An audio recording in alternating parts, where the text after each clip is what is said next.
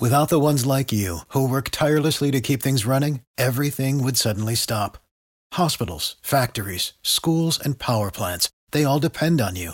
No matter the weather, emergency, or time of day, you're the ones who get it done. At Grainger, we're here for you with professional-grade industrial supplies. Count on real-time product availability and fast delivery. Call, click Grainger.com, or just stop by. Grainger, for the ones who get it done. Breaking news, and this is a follow-up to a story that we first brought you a little bit after 5 a.m. as we've just learned some brand new information about a very dangerous encounter that Florida Highway Patrol had with a high-speed driver. Action News Jax's Jessica Barreto making sense of this whole ordeal. And when we last heard from you, Jessica, you were just off the East Beltway and Zoo Parkway, Heckscher Drive. You were telling us about a person who was in custody, a guy outside of a car. It had wrecked into a light pole. You've since learned some brand new information, and boy, this was a close call for troopers, it sounds like.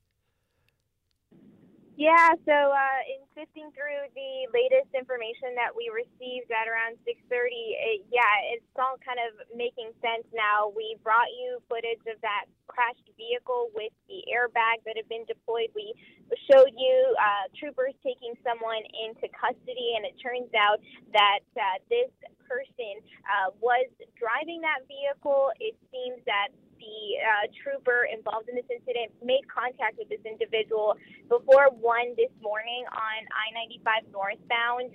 Basically what happened is the trooper spotted him driving sort of erratically, cutting in and out of traffic, and this is according to FHP's latest release. And then that trooper stopped him on northbound I-95 on the Fuller Warren Bridge, and basically retrieved his ID.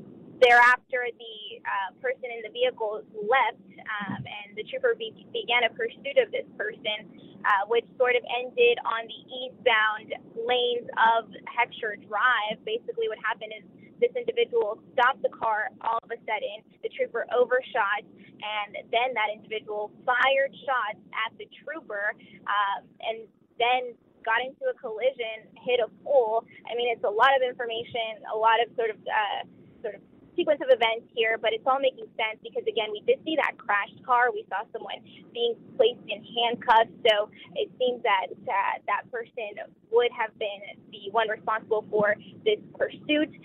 But again, this is just preliminary information. We're still sort of following this investigation as it continues. Obviously, a very dangerous situation for all involved. And I understand as you were on scene, did you also see Jacksonville Sheriff's Office? Because evidently they were also a part of this. You know, we saw flashing lights of all colors, so it's really difficult to, we didn't spot the markings on the cars that said JSO, but according to this release, JSO did assist, so it seems that they were on scene as well. But as soon as we got there, what we were told by a trooper is this was FHP's investigation, which seems to be the case at this point as well, just based on the information we've gotten. But definitely a lot of police vehicles on scene. FDLE was also on scene that we saw. And also should note that there were no reported injuries, which if you see that car is kind of surprising. I mean, that car was pretty mangled out, but no reported injuries. So trooper wasn't injured and the driver wasn't injured. All right, and it's great news that no officers or troopers were injured in this entire encounter. Pretty wild scene. We've pieced together what we know so far from that at WOKV.com and in our app. Jessica, thanks, and we'll stay on top of developing details if we have a chance to hear from FHP about the charges this guy's facing. We'll be sure to update you here.